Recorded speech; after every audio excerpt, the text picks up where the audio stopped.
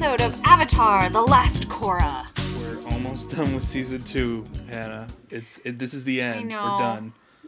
We're done. David, we're so close. We did it. We did it, guys! Are you proud of us?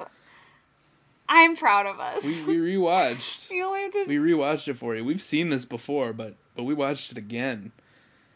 David, Giant I watched it Korra. the once when it aired.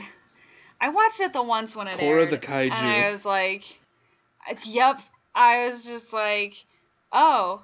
Kaiju Korra. No, okay. There's no good resolution to any of this. Nope. Neat. Nope. Nope. Cool. And then right, I continued to still Let's watch dive 2 right more seasons. God. All right. Yeah. So okay. I'll say this. I don't hate the Spirit World scene where the adults of Bumi, Kaya, and Tenzin are searching for Jinora.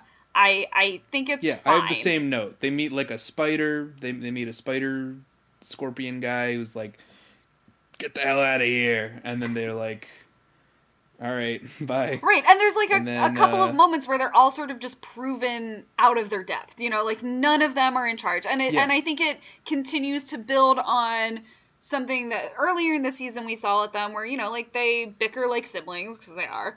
And, you know, there's sort of a elbowing for hierarchy and control between them. Right. So, yeah, Kaya tries to spirit sense the aura of Jinora, and she can't do it. And Bumi tries to track them with his wildsman skills. Mm-hmm. And they can't do it. Right. And obviously, we've already talked about how Tenzin has never been to the spirit world before and doesn't know what the fuck he's talking about. So who can help? Uncle Iroh again, because he's still there, despite my chagrin. Yep. But, like, he just, like, shows up to be like, something dark is happening. Blah. No, he says, if you stay here too long, you'll end up in a place where only the lost will ever find you. And I don't know what that means. It doesn't mean anything. It's such a stupid line. I'm so angry. Why are they giving Iroh the dumb lines? It's so dumb and bad. And then they go back to the spider, and the spider throws them into the fog of lost souls. Why is souls? Why lost souls? David, why? David, why is this? David, why does this? There's no reason for this. Why does this exist? It's so bad. I don't know. It's like heaven or like hell. It's like purgatory. But why? It's spirit purgatory. And Zhao is there, and like. I mean, maybe other people disagree with me on this, so we shouldn't just assume this. So, audience, if you like The Fog of Lost Souls, I disagree with you, and here's why. The spirit world is not heaven. It's not hell. It's not purgatory. It is a higher plane of existence that, you know, encompasses the gods of our world, the controllers of nature, and all of the, you know, things that we could access if we were to just, you know, release our earthly tethers. No, David, you can get there by walking through a portal. Duh. You can't get there by walking through a portal, and your soul can't be trapped in there for all eternity. This is not a thing. It just doesn't happen. I mean, like, here's the thing. I'm not against there being a place where, like, you know, like, the idea that someone could be trapped in the spirit world. You know, like, I think that could be interesting. Sure. But the way they do it here is just so dumb. It's like it feels like a Greek myth being like shoved into this like. It's very Western. It's so Western. It's just not Eastern. Fog of Lost Souls, and it's actually a living spirit is the fog, and it goes into your brain and drives you mad. Yeah, and so you just repeat one line over and over again, and like I don't know, is the going mad supposed to like teach them a lesson or something? Like I can't put my finger on it, you know, like it feels like it's trying to do something. No, it's just to trap you there so you can't find your way out. Because like Kaya's like, no, I don't have any family, I'm all alone, and Bumi's like suddenly really scared. So I'm like, is it supposed to? Well, it just draws on like your worst fears or whatever. I don't know. I'll buy that much. Yeah. It's just, why is it a living spirit that's a spirit fog? that's there to trap you and drive you crazy. It just seems... Why does it want to do that? It just seems... Why is that its goal? It also seems dumb and contrived that there's a fucking spirit prison for humans, and there are multiple humans in here on purpose, that it's a prison. Right. Like, why does the fucking spirit world have the concept of prisons? You know? Right. Like... Very odd. I mean... What?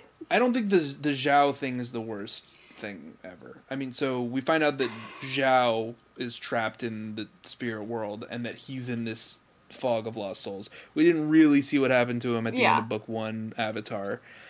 We just saw that he got sucked up by the spirit of the ocean. Right. We thought he drowned. Mm-hmm. I thought he drowned.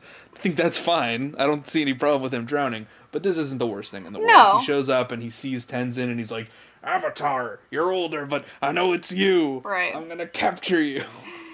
I mean, So, I don't know. that's kinda fun. I thought it was a decent way to show the viewer. Like, if this concept was better or in a different show, this wouldn't be a bad way to sort of show how long someone can be trapped in here for, you know, and like how mad they can be driven. That's good, and it's just, you know, more importantly, it's kind of the first like nod to the original series that I didn't find insulting to my intelligence. Yes, I would agree.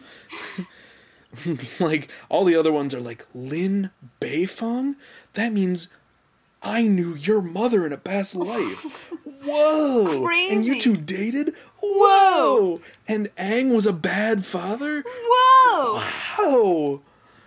Yeah. Bloodbending? That's something I remember from the original show. But it's like... Yeah, it's all very insulting to my intelligence. But this is very, like, feels straightforward. natural. It's a nod. It's... Yeah, and it's gone. And then you never have to think about it again. Yeah. Unless you do a recap show. I know, yeah. Meanwhile, in the Fate for the World, Unalaq is all like, take me, Kite Daddy, and Vaatu... Take me, Kite Daddy. Yeah, that's the name of the episode. That's the name of the episode. Take me, Kite Daddy. So they have a fight. Triangle wins. Triangle Man. Yeah, then he becomes the Negatar, and he's all evil and shit. But then, you know, Korra's... And he turns into a giant squid monster. Declares 10,000 years of darkness. You know, your casual kaiju sort of shit. Normal religious unification stuff, you know, very basic, like, oh, you know, I just believe that the spirit world and the human world should be united. 10,000 years of darkness from the giant squid monster. Yeah. I don't get it. And then, I don't know, they fight for a bit, and Korra can suddenly now hear Rava, because she's in mortal danger, I guess, but, like, why not any other... I thought it was because of harmonic convergence. Oh, maybe. I'll accept that. Either way, it's contrived. Yeah, it's really contrived. And, you know, the fog thing gets cleared up when Tenzin realizes he doesn't have to be his dad. He just has to be himself. And then the fog... But what does that mean? I don't... Like, he doesn't learn anything about himself. He just says, I am Tenzin. David, he does this... I'm me. He does the same bullshit to Korra later, and the show's like, yes, yourself, being it. I am me. Good. And it's like... I am me. What is that? Like, what are you doing? I think maybe it's supposed to be like, you know, confronting the collectivism of like Eastern mythology that was very present in the original show and making it more individualistic. I mean, so now yes. What makes Korra special is that she's Korra, and what makes Tenzin special is that he's Tenzin. It has nothing to do with the wisdom of the elders or their culture, the power of your past lives, right. or your culture or anything like that. It's just, I'm me, and I'm so individual that I have power because everyone has power because God. we're all individuals. And we get it with Jinora. There is no state. We get it with Jinora too. It's so dumb and bad, and I hate it. I'm me. Anyway, they find Jinora, and Tenzin grabs her and his siblings, and then they, like, peace out. Meanwhile, Mako and Bolin get fucking yoinks captured, but then Bolin, I cannot stand this scene with Bolin, where you think he's... I don't understand the writers and what they're trying to accomplish. First of all, back during, like, the whole shit in Republic City, he, like, gets together with the, like, hot movie star he's been, like, playing against, like, his romantic lead. Yeah, but as soon as she likes him, it's fake. Yeah. When he liked her, it was totally real, and it was the true love. But as soon as she likes him, it's fake. It's fake, but then also, he immediately forgets about it up here, I guess, because he's like, Desna, I love you, please, let's spend the end of the... I think it's Eska. I think Desna's the guy. Sure, yeah, it's fucking Eska, whatever. I don't even care enough. They're identical twins. Who gives a shit? One of the fucking twins, who's played by Aubrey Plaza. I think it'd be a really interesting twist if Bolin said, I'm sorry, Eska, my heart belongs to another. Desna, be with me. You're the one for me. When I saw you, I thought you were a woman, but I was right that I was attracted to you. Would have been a better twist. Anyway, the twist is that he wasn't manipulating her just to break free of their grasp. He loves this woman who he was abused by 24/7 and literally escaped from. But now also, like, literally, her. it would have been a good arc that he, like, learns how to act, and then, well, I guess it wouldn't have been a good arc.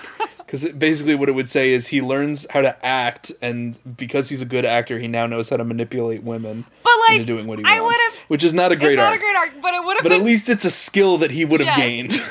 a fucking tangible skill.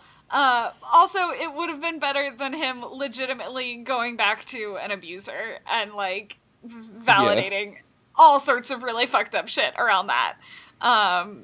Oh, God. Terrible shit. I don't know what the writers were intending. I don't know why they even wrote that scene. It's, unnecessary to the plot. You could skip the whole thing. It's just, I guess, to have something to cut away to Bolin and Mako, because they're kind of pointless in this season. Yeah. I don't know. Awful shit. Terrible. So then the Negatar just, like, floops into the portal or something. I forget how he gets down. Oh, wait. First he smash Rava. Oh, yeah. He, like, whips her a bunch, and then all the Avatar... And Hannah, Avatar Jafar is dead. Which one's Avatar Jafar? Remember, they showed Avatar Jafar. Which one? And he disintegrated, too. Which one is Avatar Jafar? He's the one who looks like Jafar. Oh. You weren't even watching the episode. There were some, like, weird-ass Avatar designs in there. Yeah, there was Jafar. He's a firebender, and his name is Jafar. They love Aladdin. Based on nothing. They love Aladdin. That's what it's based on. Well, they literally had an avatar. He looks like Jafar, but then he disintegrated. So the avatar cycle is broken. Yeah. So what does that mean? Literally nothing. It just means that Korra no longer has any connection to her past lives, because individuals... Right, which she never used anyway. Exactly. This has no... She can still talk to Rava, who has all of the... knowledge of the past avatars anyway. Right. Like at first we think, like, oh, it has meaning because, like, Rava's, like, for realsies dead and shit. So, like, there will be no more avatars. So there's no more avatar. But then, like, that doesn't end up being true. So it's fine. Right. She can still go into the avatar state once she gets Rava back. She can still... David. But who... she can still talk to Rava. But who needs the fucking avatar state when you can just meditate and become a giant woman? This is a very good point, and I don't know why everyone doesn't just do it. Yeah. All you have to do is bend your spiritual energy instead of the elements. Duh. Right. And you're really good at that because you're 16 years old. You know and so who you are. Already know how to do everything. Is she still 16? You definitely know who you are. Well, I don't know how old she is. Doesn't matter. You're a teenager, and therefore you know exactly who you are. And you're just like the perfect iteration of yourself. You don't have any more growing to do, even. You're perfect. Yeah. And you don't have to change at all, because you are you. Yep. And so you can be the big giant woman made of blue. God. Oh, dear Lord. I did not want to... The Tree of Time is what it is. We're in the next episode now. We're in Light in the Dark, which is the finale. We're doing the finale. Yay. So can I just tell you, like, my first note, or my first two notes? My first one is laser beams and giant spirits / humans. Next note, why is this happening? And I just... Why is this happening? I just need to know, David. Can you tell me why this is happening? I just don't know. Because we need stakes, and there's no stakes. But, like, how is it a so stake? we need giant monsters. I think that's what it is. It's not that there's stakes. It's just when you don't have stakes, throw Godzilla in there. You know, like that'll be your stake. Right? I mean, it's very like you know at the end of Batman v Superman. You know at the end of Batman v Superman where they've already resolved all the conflict. No. So then they just throw Doomsday in there. I never watched that movie. Okay, well. For those of you who have, this is a very good analogy. It's kind of the perfect analogy, and I'm a genius. And no one can refute you on that. Well, no one on this podcast. So, Batman v Superman, like Batman and Superman, kind of become friends at like before the final climax. So there's no more Batman v Superman left. Oh my God. Because now they're best friends. So. Because of that, they just have to throw Doomsday at the movie, and it's just a giant monster who is brainless and wreaks havoc, and they have to team up to defeat him. So that's what this is. What this is. They already resolved all the conflict, I guess. Korra the Last Jedi, but she's not the Last Jedi. But yeah, in this one, there isn't any conflict whatsoever. No. Like, there's no spiritual conflict within Korra. There's nothing that she has to accomplish. So... just giant monsters. I have a question. Can she bend the four elements when Rava's not in her? Do we see that at all? No, she doesn't. She just shoots laser beams out of her chest. Can she bend any elements? No, she doesn't bend the elements when she doesn't have Rava. But like I don't know. I feel like that's an interesting question because like Juan had like fire before he like hooked up with Rava and shit. Like right, but Rava was holding all of the elements for him. That's fair. I don't know. Also, then like Tenzin. If you drop your bag of holding in Dungeons and Dragons, you lose all the stuff inside of it, even if you were carrying it before you put it in the bag. Yeah, that's fair. All right. I don't know. I feel like Tenzin also knows a bunch of shit about like the Tree of Time that like is impossible. I read it in a book. Okay, but like. God, where is it? There's like, did I not write the? Where's the book? Basically, he's got like.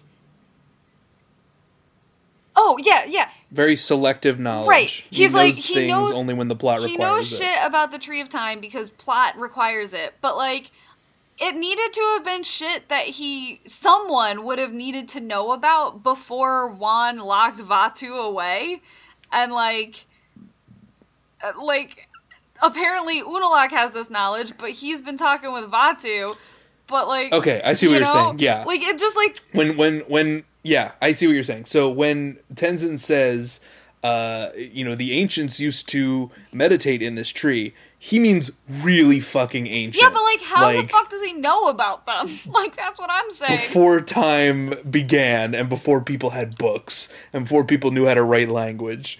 So yeah, I see your point. That is kind of bizarre knowledge for him to have. It's just like for anyone to have. Literal plot convenience, and I hate every second of it. And God, I don't know. I don't know. Yeah, Jinora becomes a spirit lady. Yeah, she becomes. She commences Operation Winged Freedom. She's literally an angel Jesus like stand-in. I don't know. I just literally didn't care about a single one of the fights. Like. Oh yeah, Iroh. Remember, Iroh, Zuko's grandson or grandnephew or something. He's fighting in an airplane against a squid monster. Yeah. That was really dumb and unnecessary. It was very dumb. He's still not a character and will never be a character. Merrick escapes from prison, I guess, which... Yeah, that was a good scene. That's the one good scene. Yeah. Good. We found a good thing to say. Great. I don't know. Also, Jinora Ex Machina I have written. Yeah. I don't know. Jinora, like, descends from heaven in a light bubble and finds the light within the darkness, aka there's a piece of Rava still inside of Vaatu. Right. So what happened to 10,000 years of darkness? I don't understand. If Rava is dead, why does she just instantly regenerate once she's pulled out of Vaatu? Yeah. Like, if that was always an option, then what even is the threat of Vaatu? Literally just giant kaiju, apparently. The whole point is, if one destroys the other, it'll take 10,000 years for the other one to recover. So then, my other question is Vaatu... Because Vaatu gets disintegrated at the end, along with Unalaq. Oops, sorry. Another dead villain. So they get disintegrated and turned into spirit butterflies, spirit dust. So is Vaatu now inside of Rava, inside of Korra? I have no fucking clue, and it never comes back, so it doesn't matter, and I'm just so glad that it's done and over. Because it's bad. Where's Vaatu is my question. And like, that could be a thematic thing. Like, that could be a real thing that has thematic weight. Like, but they don't Korra says something like, now I have darkness inside of me, I've achieved balance within myself, etc., etc. Mm-hmm. That's not what it's about, though. That's not the point. The point is that Korra is Korra, and Korra is magic because of herself, and not because of her being the Avatar, or the, Chief's daughter, or any of the things that she has just by virtue of her birth. It's because of something else. She's her. Yep. I'm me. Whatever. We're we. You're you. We are what we are. God damn, is this platitudinous bullshit. Yeah. It's just very basic, like, identity, but she was never questioning her identity. No, literally never. That was never part of it.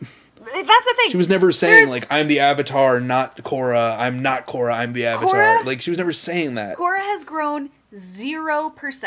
And any quote-unquote powers that she's gained this season have had nothing to do with a personal arc or her overcoming any personal obstacles. They've all been overcoming external forces and her own stupidity. And it's not like she becomes smart in the end or something. It's just...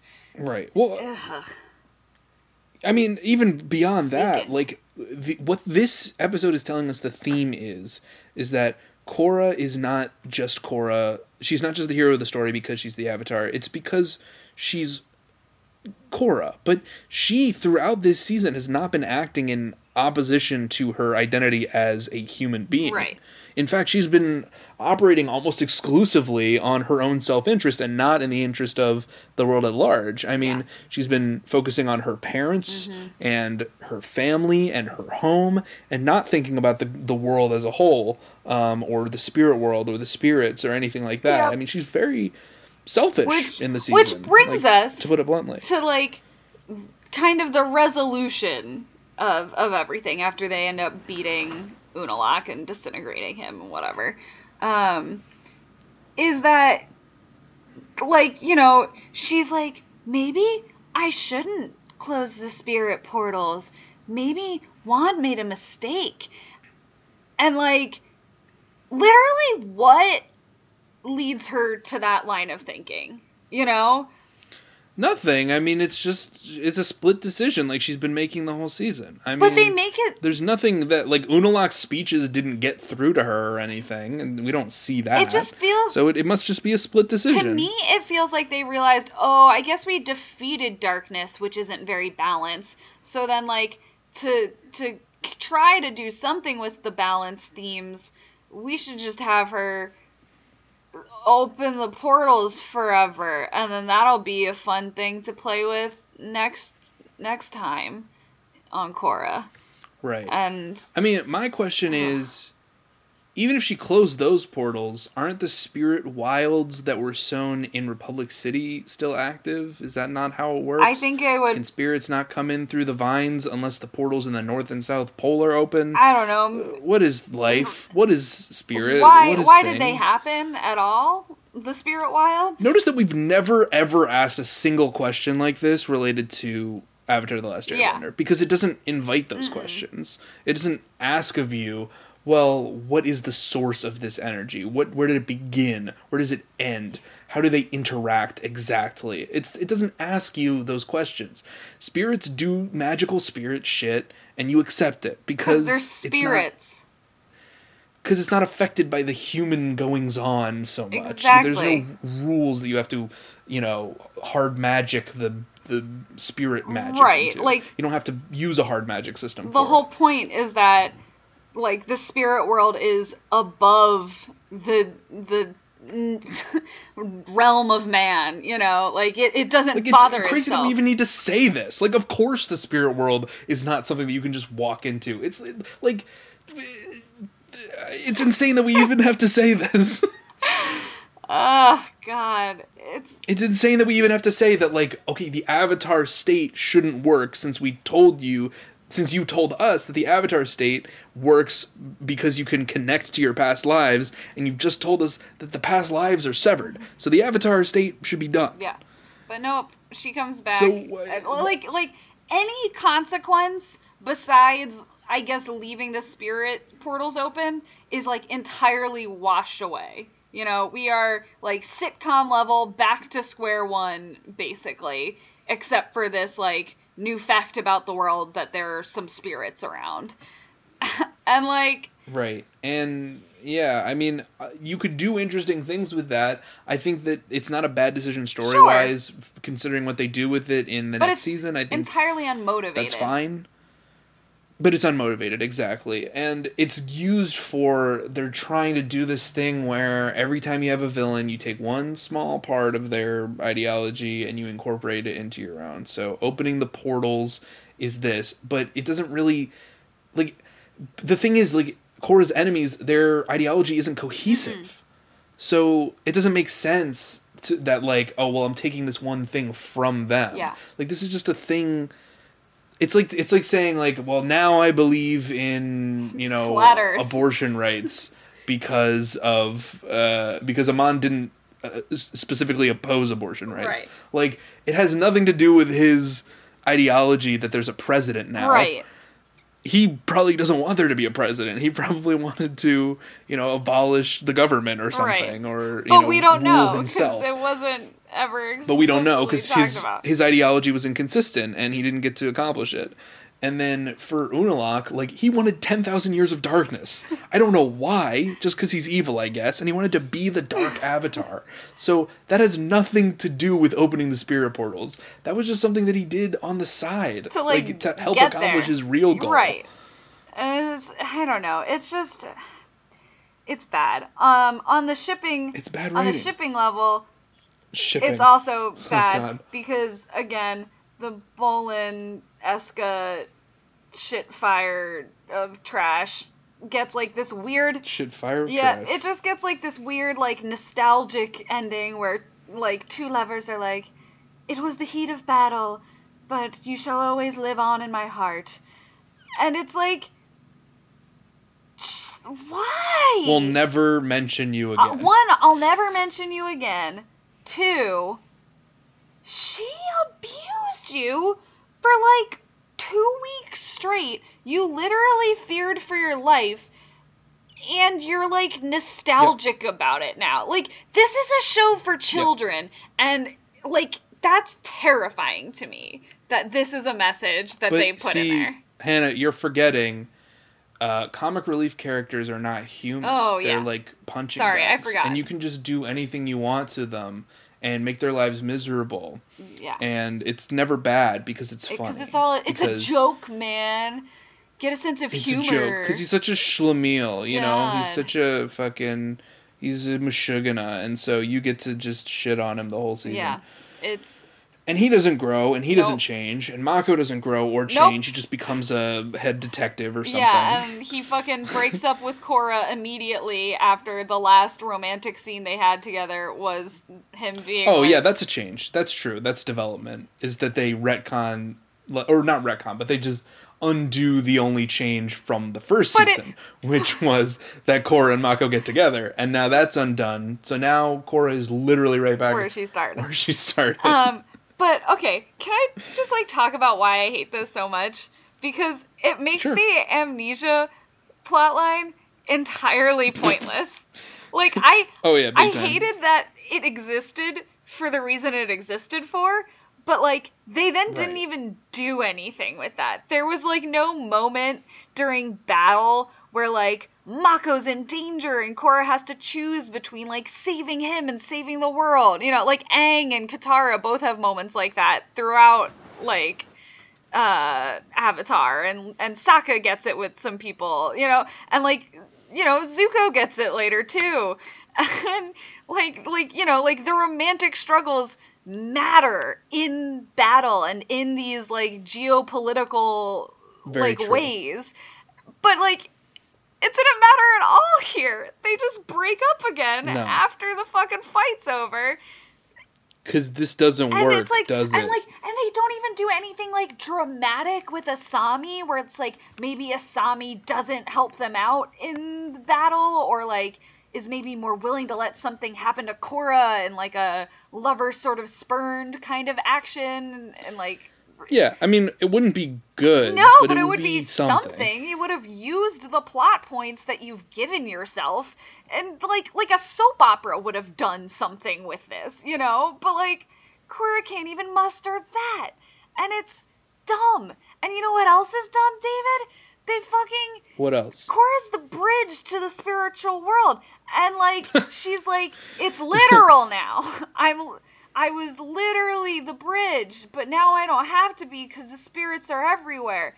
And I'm like, I'm pretty sure it was supposed to be more of a diplomatic role before, and it's definitely going to continue to need to be that role going forward. Yeah. So you're dumb, and I hate this show. And then the episode Big time. ended, and I was so happy. I don't think that we even really like got to the depths of our rage in this episode, related to the giant monster fight. I mean, Cause like, what else? it's a kaiju fight in Avatar. That's so beyond the realm. It's just. I'm like not even mad about it. It just like hurts me personally in my heart, you know, like Yeah. it's just you've fallen so far. Let's fucking talk about the chase. Let's do it. Let's go back to Avatar. I can't talk about Korra anymore. All right. We're done. This is the one. Korra Book 2, we're donezo. Oh wait, let's give it a rating. David, what's your rating for Korra Book 2? Negative 10,000 Years of Darkness. That's yes, my rating. Excellent. All right. Official rating, 10,000 Years of Darkness. Moving on. This time, for Avatar, we're talking about two kind of stressful episodes. The chase. Right, but they're tough. They're tough episodes, man. They are. And I'm digging it. We're already introducing Toph into the group. We're incorporating her. I'm loving it. We got it. So the chase is all about how Toph's dynamic in the group is gonna work. And you know, Yes. here's why I love the chase. And this is I feel like we could probably do a whole episode just on episodes that are like this. Like I thought of a couple where they're just so complicated, just so well integrated. The thematics and the characters and the plot are all completely intertwined and perfect. Well, specifically, so the plot to this one is that the kids keep trying to get some sleep, but are being pursued by a mysterious, at first, like, caravan machine thing that they don't know who it is or what it is. But they know it's a ghost train. Yeah, it's not good. So they have to keep running away from it, and they're exhausted, and you know that creates extra tension between tensions that were already sort of bubbling to the surface. And to me, it's like a type of bottle episode almost, you know, where. Like, because there are a couple other like sci-fi shows where I've watched where it's this similar tactic where like people aren't allowed to sleep. Or, like, they have to keep moving. They're pursuits. Yeah. Pursuits are an absolute trope. I mean, episodes that are just totally about being pursued by an unrelenting force of some kind. It's a big Twilight Zone thing. It's a big Star Trek thing, like you said, big Star Wars thing. I mean, it's literally the plot of Last Jedi. I mean, there's Yeah. like in TV, there's been at least one episode of the 100 that did it, and like the one that immediately springs to mind. I'll bet there's a Buffy. I'll bet you anything. There might be a Buffy. There's definitely a Battlestar Galactica one that's like wildly similar to the way this works. No, I know. Yeah. What's it called? 42 or something. 44 hours. Something. It's like a that. number. Yeah. Yeah, or 20 minutes, or I don't know, whatever it is. Like it's like there's a certain amount of time before the Cylons, the robots, the Cylons catch up to them, and then they have to warp again, and they have to plan their whole life plan in that short period of time. Yeah, absolutely, same exact thing. But this is it's fantastic. It's so good. So yeah, go ahead. Talk about Toph. Yeah. Talk about your girl. Oh, Toph's my girl. She's great. She's super privileged is just the thing. So she doesn't really understand the concept of like doing things for other people. Yeah. And so she's just like, yeah, all right. So you're flying me around. That's just the natural order of things. That's not a favor you're doing for me. It's a favor I'm doing for you, that I'm coming with you at all. And so I'm just going to, catch my own food, build my own shelter, and I don't need a fire. I don't need anything. I don't need anything from you people. To me, it's interesting because I feel like it's not totally just like I'm privileged. So like, I think I mean, I think that's a lot of it, but I think some of that sort of self-reliance comes from the fact that like, I hear you. Like she doesn't want people. She's insecure that everybody's always trying to do things for her at home. So she's on her own. Yeah. She's like, but the thing is. Yeah, it's combined that, the fact that she doesn't want anyone to do anything for her, with the fact that she doesn't perceive certain things as favors that are being done for her, or, things that she doesn't perceive herself as a burden. Right. So it's a complicated sort of relationship. And Katara, that one character description is more complicated than anything we've talked about in Korra the entire season. Continue. And so Katara is, sort of the mother, the mediator, and so she's just not used to having so much conflict in the group. And like her being a mother figure increases the tension between her and Toph, because Toph hates parental authority in all of its forms. She literally ran away from it. So very, very complicated things going on, and it's all really interesting. So then they get into an argument. Katara yells at Toph, like, you should be helping out with the chores around the camps, and Toph is like, well, if you just so pampered, sugar queen, blah blah blah. And I mean, part of why I like this is because it kind of fits in with Katara's like idea of like justice, community, and fairness. Like she's willing to give Toph the benefit of the doubt at first, like, oh, maybe she just doesn't understand, she doesn't know what is right, what is just, that Right, which she doesn't. Right. But Toph is just stubborn and is like, no, I'm right and you're wrong. But in the middle of the fight, they get interrupted by the chase, the scary mechanical machine, and so they gotta keep going.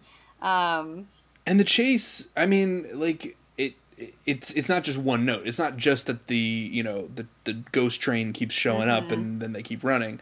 It's like Appa gets tired. Appa has to land. They try to throw them off their trail. Right. Well, at a certain point, they find out it's those 3 girls from Omashu, which I love because they don't really know their names yet. Or who they are. How would they? Right. Yeah. But I again, we the audience know, but I enjoy the fact that we get to know, but the characters don't know. Yeah. I think that's nice that the characters don't always know everything that we know. I mean, the same thing happened for Zuko, and we knew so much more about Zuko's internal life and his motivation than the gang did. Right. So that's a pretty consistent thing throughout. Anyway, one thing that I think is really interesting about this episode is the fact that Appa is shedding because it's now spring. So we get a sense that time is passing. Yeah. Like, it's no longer winter. Yeah. Which is what it was when the series started. Right. Like, we have the winter Like, solstice. yeah, I mean, it's really effective the way that time passes. It's very naturalistic. It doesn't feel forced. Subtle. It's not just like... It's very subtle, and you compare that to, like, Korra, which is just... and everything seems to take place, like, within a couple days. Yeah. Like, No, there's no gaps like a between week. anything that's happening. Remember, Right, there's a week that it takes to get from point A to point B, but nothing happens at home while that's Right. happening. You know, it's sort of like while they're sailing from one place to another, like, time stops. And yeah, it's just very strange. It's like, and I don't know how long there was between Amon and the winter festival of lights or whatever that started off the season, and I don't know how long it's been since then. I'll sort of put You know, it in this terms. Like, Avatar feels like the way time and seasonality is treated in Avatar feels similar to the way, like, time, space, and seasonality were treated in Game of Thrones, where, like, it takes physical Right. time to get from one place to another, and, like, that journey has consequences. Whereas with Korra, it feels like the last few seasons of Game of Thrones, where people just, like, teleport places because the plot demands, you know? right. It's just unsatisfying. No, I absolutely agree. I think the Game of Thrones comparison is good. Like, you know, in this one, it's not winter is coming, it's summer is Right. coming. Which is, it's fine. So now it's spring. But that's fine. Yeah. I don't know, they try to lead the girls off with a fake trail of fur, but Azula notices some broken tree branches. So, which again I like, because it's showing us that Azula is observant. Azula is smart. She's not gonna just fall for, like, trickety tricks necessarily. Yeah, I mean, I think it's a little bit of, I don't know what this trope is called, but, you know, where the audience, or the author of the work gives one character all the knowledge that they have because they wrote Right. it. You know, I don't think that Azula really ever gets tricked. Yeah. Like, basically throughout the entire show. I mean, I'll keep my eye out, but I'm not expecting to find anything. She does at the very end. That's a good point. Yeah, she gets tricked, but I mean, she's going through some shit. But for the most part, I mean, she just kind of sees through any ruse at all times, and she can, you know, lie to anybody and convince them to do anything, because she's got villain power. She does. You know, a villain power is you can do everything that you would try to do, that you attempt to do, up until the point where the heroes stop Right. you. So she goes off in the one direction and sends May and Ty Lee in the other. And May and Ty Lee come across Sokka and Katara, and they have a fun little fight. And Appa ends up saving them And by pushing Appa saves the day. them in the water. And then we get the Ty Lee Sokka ship launch with Ty Lee being like, "Was it just me, or was that guy cute?" And then everyone's like, "They're in love forever." But it's fine. It's not anything. It's just a thing that happened. It's nothing. But before that happens, there's a big argument with Katara and Toph, and Aang's trying to mitigate. Yeah, but then But- Toph. He even gets angry Yeah. because Toph says that Appa is responsible for them being tracked, which is true, because Toph is never wrong. But Aang immediately regrets yelling at his Earthbending new teacher. earthbending teacher, and she's gone. She just leaves. She doesn't take any guff. You Yeah. know, she didn't want to be here anyway. Yeah. And then we get the best scene. She doesn't need nobody. We get the best scene, David. Right, the best scene. It's really the best scene. I mean, I think this is maybe the first scene that we really like understand how powerful of a character Uncle Iroh is. Because Toph runs into him. So, and he invites her to Yeah. have some tea with him. And they do. And they have, like, a little, like, heart-to-heart. And it's really cute and sweet Yeah. and great. And we realize it's a great character conversation with both characters sort of like talking around the specifics of their problems, and like, of course, neither one knowing what group the other belongs to, because Toph hasn't been they're just strangers. Right, Toph hasn't been part of Team Avatar before, and doesn't know who any of their past like antagonists have been, and it's not like Iroh's been like actively hunting them recently. Right, so he's never met Toph. And, you know, maybe Iroh has, you know, some things where, you know, he does think that it's odd for, you know, this young girl to be traveling alone in the middle of nowhere, who also seems to be blind. But, you know, he's like, well, you know, who am I to judge? I'm an old man in the wilderness by myself, and I recently poisoned myself with tea, so... Happy to not poison you with tea. We all got struggles. So yeah, they give each other some advice. You know, Toph is like, you know, you should tell Zuko that you need him, not just that he needs you. And Iroh tells her, you know, sometimes helping other people is the best way to help ourselves. Yeah. And that's good advice. You know, and it's what Toph needed to hear. You know, she isn't just, you know, and she's not an island. Right? She needs friends. Yes. We all need friends. I guess that's the core of it. But I like the idea that, you know, like, he tells her it's not wrong to accept help and to give help to others. And, like, like, you know, the whole thing with the tea. That's a good lesson. Yes, it's a great lesson that I think, like, even adults forget sometimes, you know?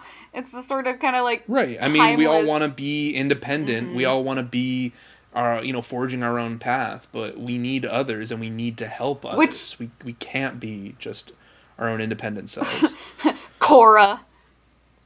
Sorry. Korra. Sorry. It's just... You can't all just be giant women. It's the literal opposite moral of the entire season of Korra, and I can't. All right, no. Just stay in the chase. Stay in the happy place. Right. So Aang leads Azula to like a ghost town, which Western you can imagine there'd be ghost towns, and it's great. Yeah, they have a Western standoff. Everybody shows up, and everyone is teaming up against Azula. This is like such a good fight though, because it starts off as Aang versus Azula, and then Zuko shows up, and you're like, oh shit, because we get a scene earlier where Zuko sees the tracks from the like tank or whatever, and is like, it's gotta be Azula. Yeah, I guess. Basically, he just kind of shows up. So, like, for a while, like, a couple minutes, we get just Aang versus Azula versus Zuko in this, like, amazing battle royale.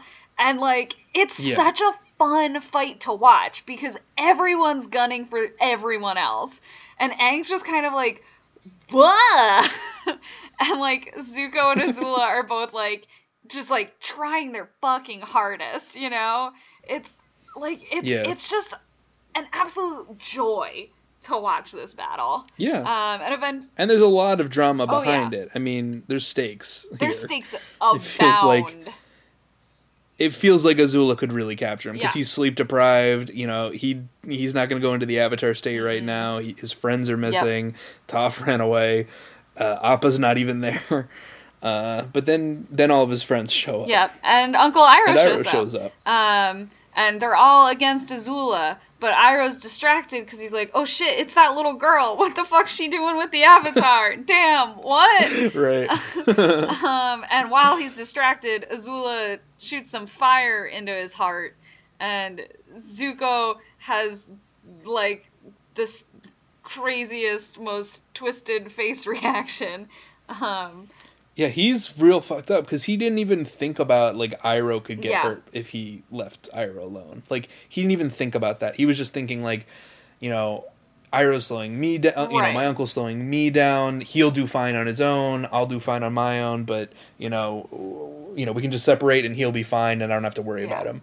But he didn't consider, like, Iroh could get hurt. And, like, he's mortal. Right. And he's old. But, I mean, I think that's a really powerful thing that, like, you know, we as the audience haven't necessarily thought about that much, you know, like we've only ever seen Iroh kick a lot of ass and we've heard tales of him being awesome forever, you know? Like, the last time he faced down Azula, he redirected her lightning.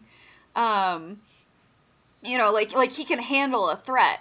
But and Zuko has seen this. So I like this because I think it's also something that in the real world, part of growing up is realizing, like, our parents and parental figures are mortal and, like, are not invincible and can get hurt, and that, like, we potentially need to be there for them just as they're there for us. And, like, it's so good. Like, that's juicy, man. And then followed up by even more juice, which is Katara tries to be like, hey, I can help. I can heal him. Yeah, and Toph is and Zuko just messed up about screams for him to leave. Yeah. And it's like very dramatic. It's heart-wrenching. Like, Zuko's... Because you don't know if Iroh was going to die there. You don't. And, like, you know Katara... And, like, it's crazy that she's just, like... Yeah. But it also makes sense that Katara would potentially try to help him, because back at the North Pole, he, like, sort of helped them with, like, the whole moon spirit thing, you know?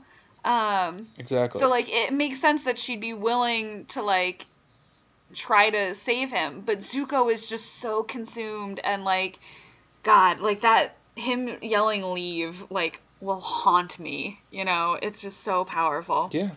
And it doesn't feel contrived either. It's very true to his character. Yes. I mean, it's very hard to find in the original Avatar: The Last Airbender, like, a scene where the characters do something wildly out of character. Yeah. That's really tough for me to even think of. Like, when was the time that Sokka did something un-Sokka-ish, where I was like, that's not Sokka? I think it's because they've developed these characters as three-dimensional enough that... But also they're two-dimensional enough that you know the stereotype. Right. You know the types of stories that go with them. So it's both things. They're very developed and very real, but they're also very stereotypical and very tropish and very easy to define and mark down. What I think it is there's a lot of nuance and humanity that has been added into this pretty basic, like, cookie-cutter character.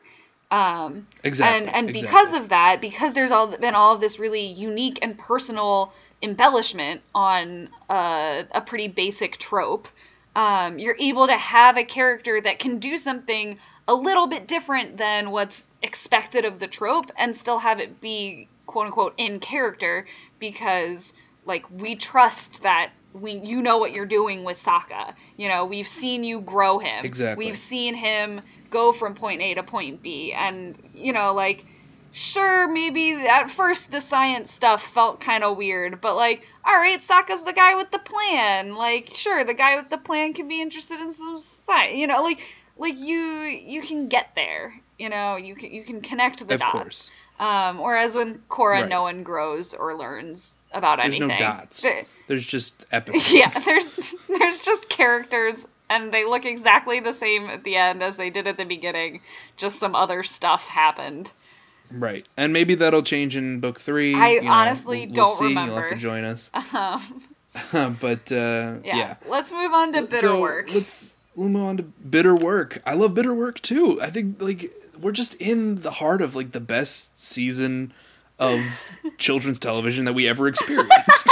Like, that's what we're in, is, like, when we were kids, this was the best. And it never got any better than this until we were adults. I mean, okay, I think there are episodes in season 3 of Avatar that are better than certain episodes. Right, but as a whole, I mean, season 2 is... As a whole, I think season 2 is the most cohesive and, like, impactful season.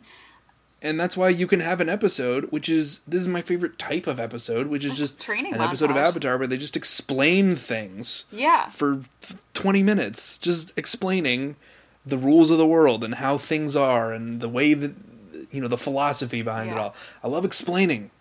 And they do it so visually and so... I love... character.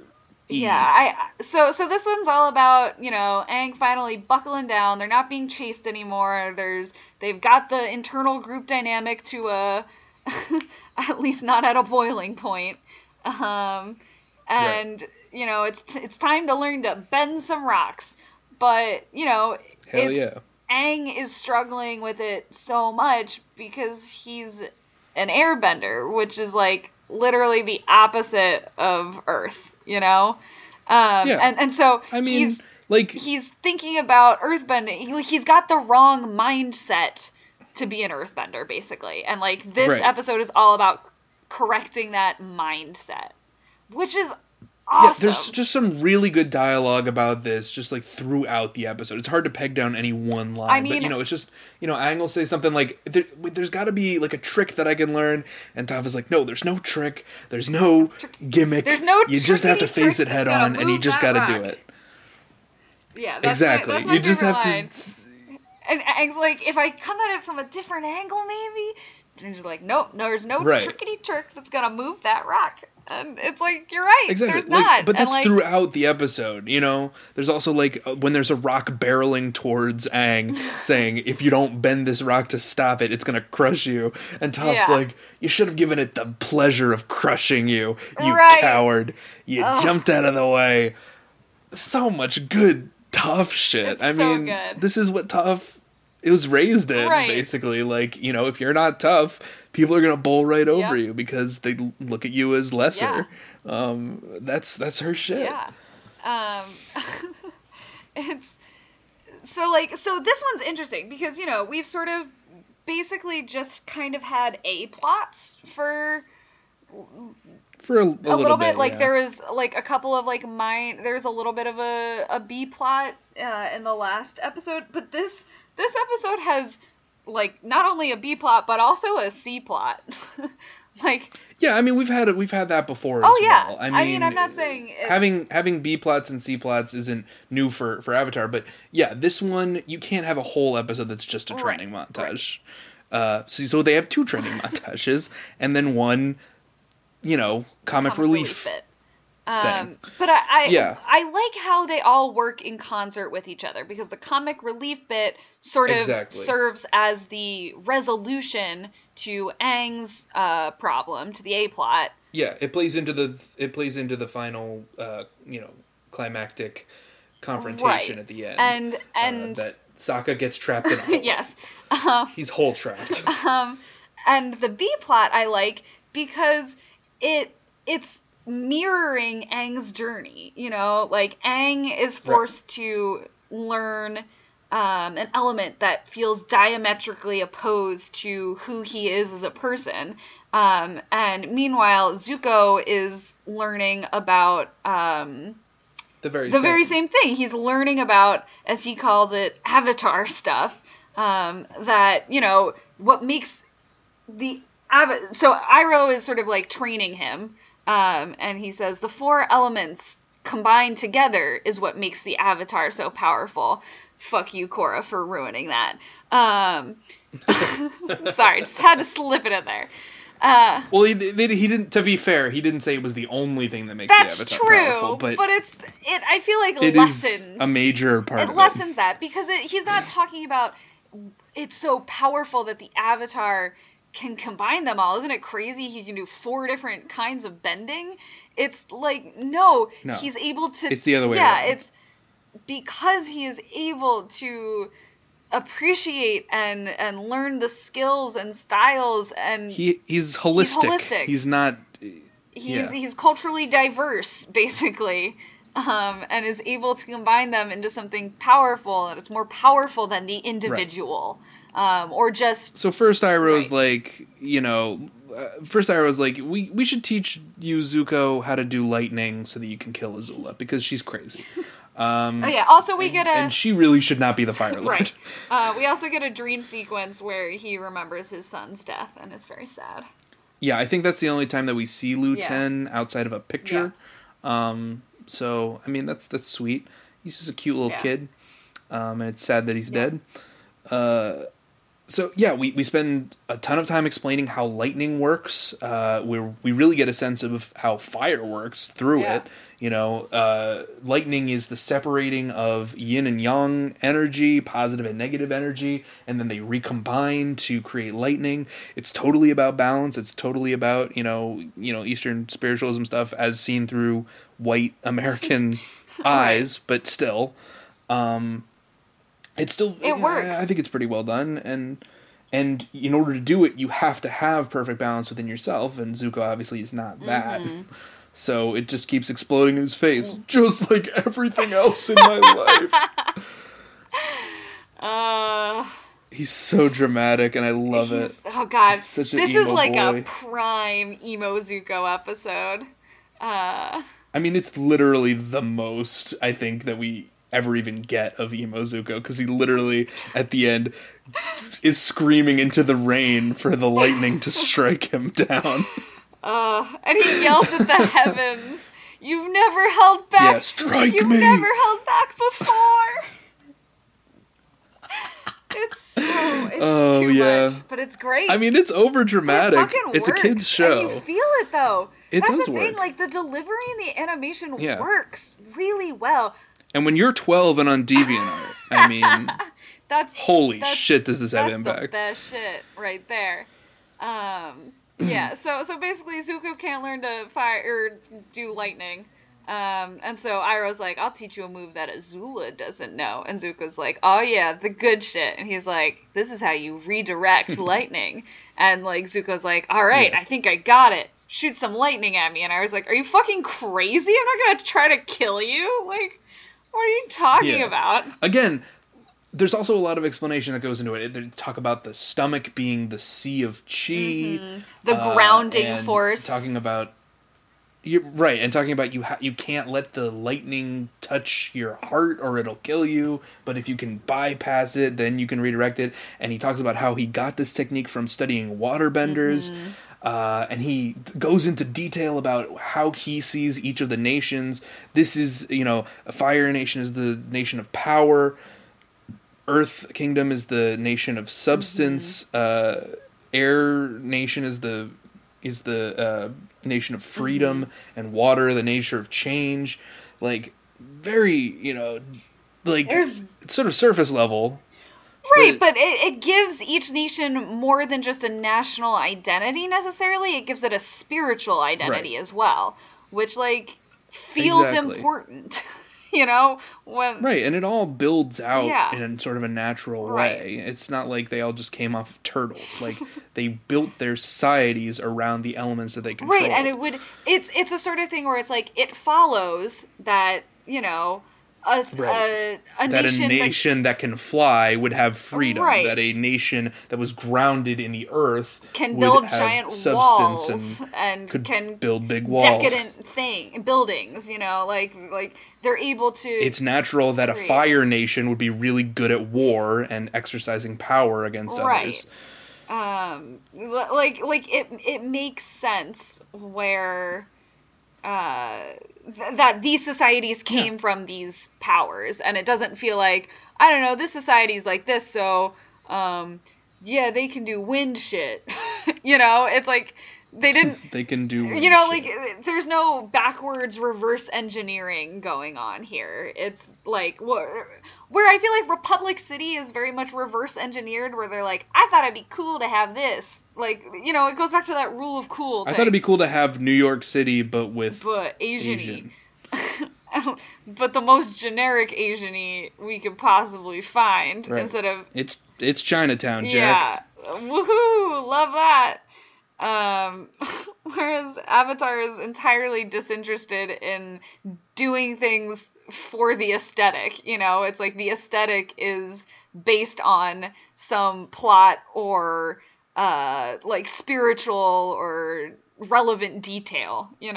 It's like, I don't know. Right. It just makes sense in a way that Korra often doesn't.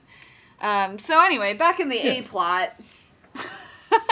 Yeah, we got a training montage. We got, Aang trying to dig through a rock with his hands, trying to sense the earth, and play whack-a-mole with rocks, trying to push Toph while she's in rock armor, trying to resist an earthquake while catching rocks. So, he can't move a rock just, without touching it, but he's kind of feeling the earth more. He's getting in touch with, waiting and listening. That part he's understanding. Right. He just can't, face the rock head on.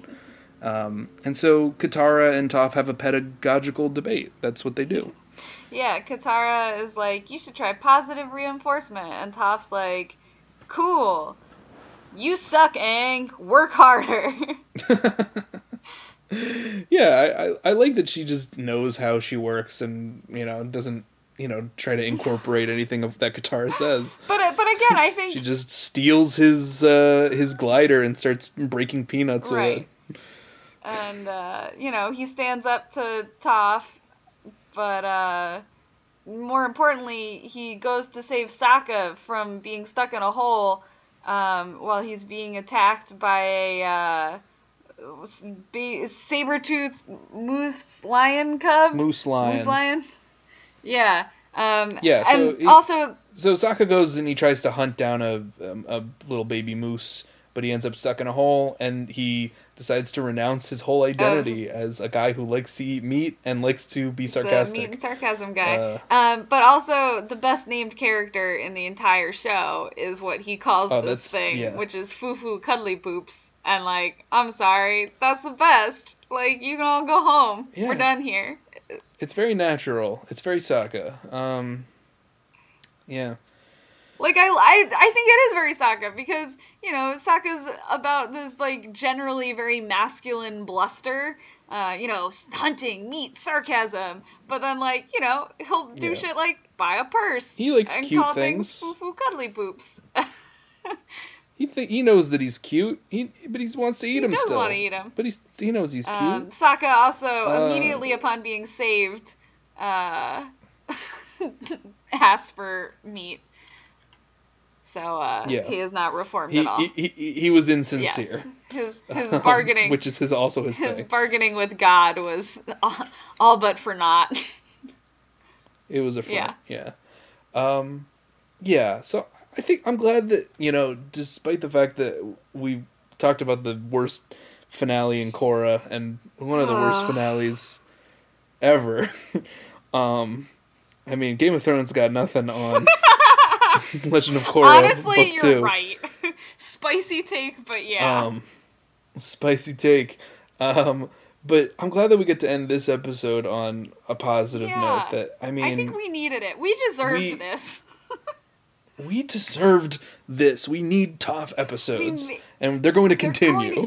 We made it through Korra, and we got 2 great episodes. Just well planned and executed episodes too. The writing here, regardless of characters we love or anything like that, the writing here is just so solid. The comedy jokes are comedy jokes. Right. Iroh does a funny dance. Funny things happen. That's your metric? Is there were funny things? Aang also does a funny dance. He also does do a funny dance. There were funny dances. I just feel like this show is able to be much more goofy in a natural way than Korra is, because that show is so over serious. Mm-hmm. This show has levity and it has depth. It has the emoest character in either show and the funniest character. That's true. We get this in the same episode that Zuko yells at the fucking heavens, crying about not being hit by lightning. We get Fufu Cuddly Poops. Come on. Korra could never. Could never. So Aang learns to move a rock in this episode, and he's never going to be the best earthbender. Mm-hmm. He's never going to be even, the best earthbender on the team. He's never going to be the best earthbender in any real matchup. Yeah. But now he can move a rock. He can move a rock. That's something eventually he can do. He'll move more rocks. And it'll continue. He will move more rocks. He continues to improve as the show goes. And it'll be good. And we'll go on this journey together.